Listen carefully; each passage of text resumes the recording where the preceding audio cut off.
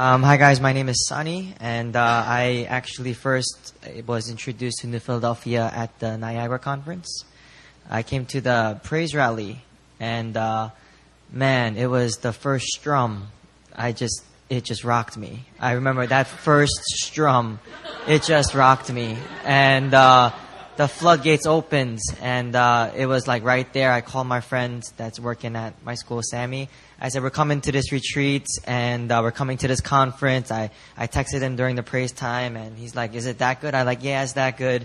And I got to meet an incredible community. Everybody here, I got to meet wonderful people, fantastic teachings. I was being very challenged by Pastor Benjamin Robinson's messages. I've been very challenged because I grew up in a denomination, several, and each time they've tested my box, and this place really tested the Christianity I grew up with. And I started coming in January. That was, I think Niagara was the summertime. I was busy throughout the semester. During the break, I came here for a Friday one day at Itaewon, and was introduced to Friday Fire, and I was very, very blessed. I kept coming consistently since that time.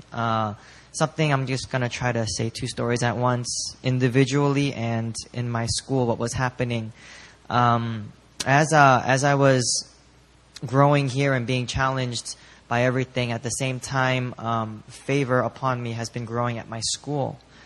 Incredible favor. I mean, it's just unbelievable. So it was then where I started a fasting prayer meeting. I started a small group ministry, and someone tossed around the word retreat, and then it came on me, and within a month, everything just happened, and it happened so fast. And I remember thinking of a retreat speaker, and I just clearly, it was Myung-Hwa Choi.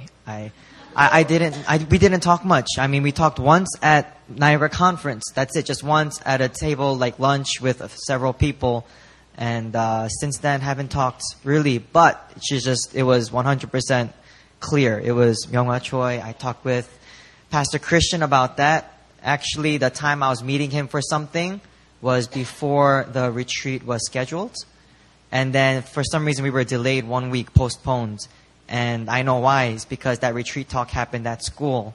And God wanted to delay that meeting so I could get permission to ask Myung-Hwa to come to speak at the retreat. And you wouldn't believe, I mean, we had fasting prayer meetings at lunchtime preparing for the retreat, like in a month in advance. And a low day was 40 students coming out of a school of 300. So 7th to 12th grade. High days were like 80.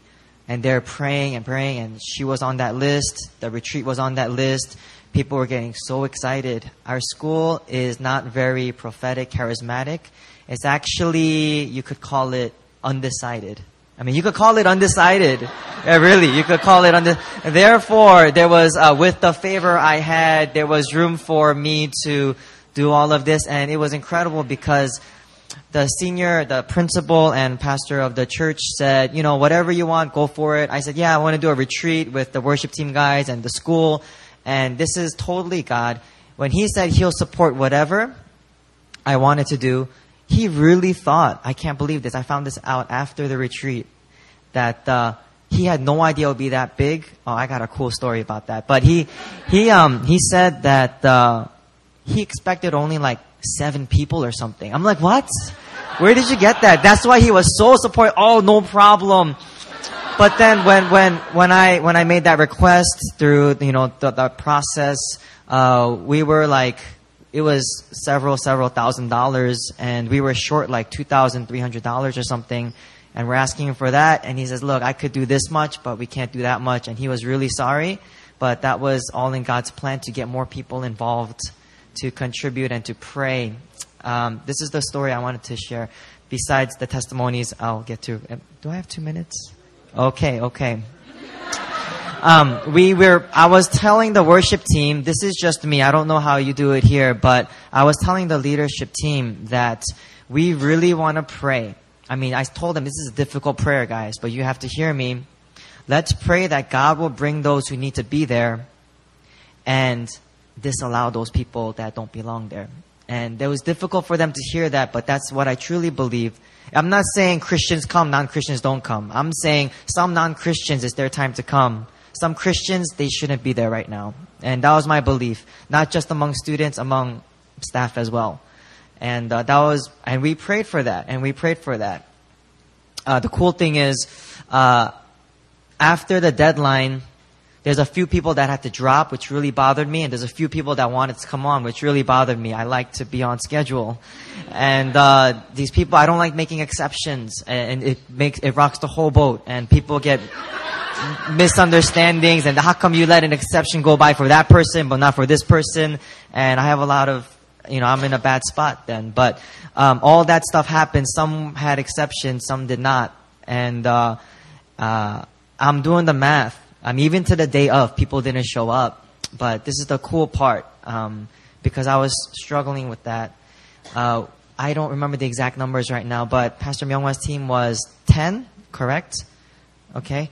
It was 10. I didn't know Andy was coming, but Andy came. It was like I was doing all the math. We had to know the roommates and the food and all of this stuff. Long story short, it was like the teachers, the students, and Pastor Myunghwa's staff, and the two that was fasting for her. You introduced them like during that trip, and I considered them on your team. When we did all the math, it totaled to exactly 153. If that number doesn't stand out, it's in John 21. Jesus tells the disciples to cast their nets on the right side, and they're like, sure, why not? Okay, they do it, and then it's recorded that there was a net full of fish, and when they counted it, there was 153 large fish.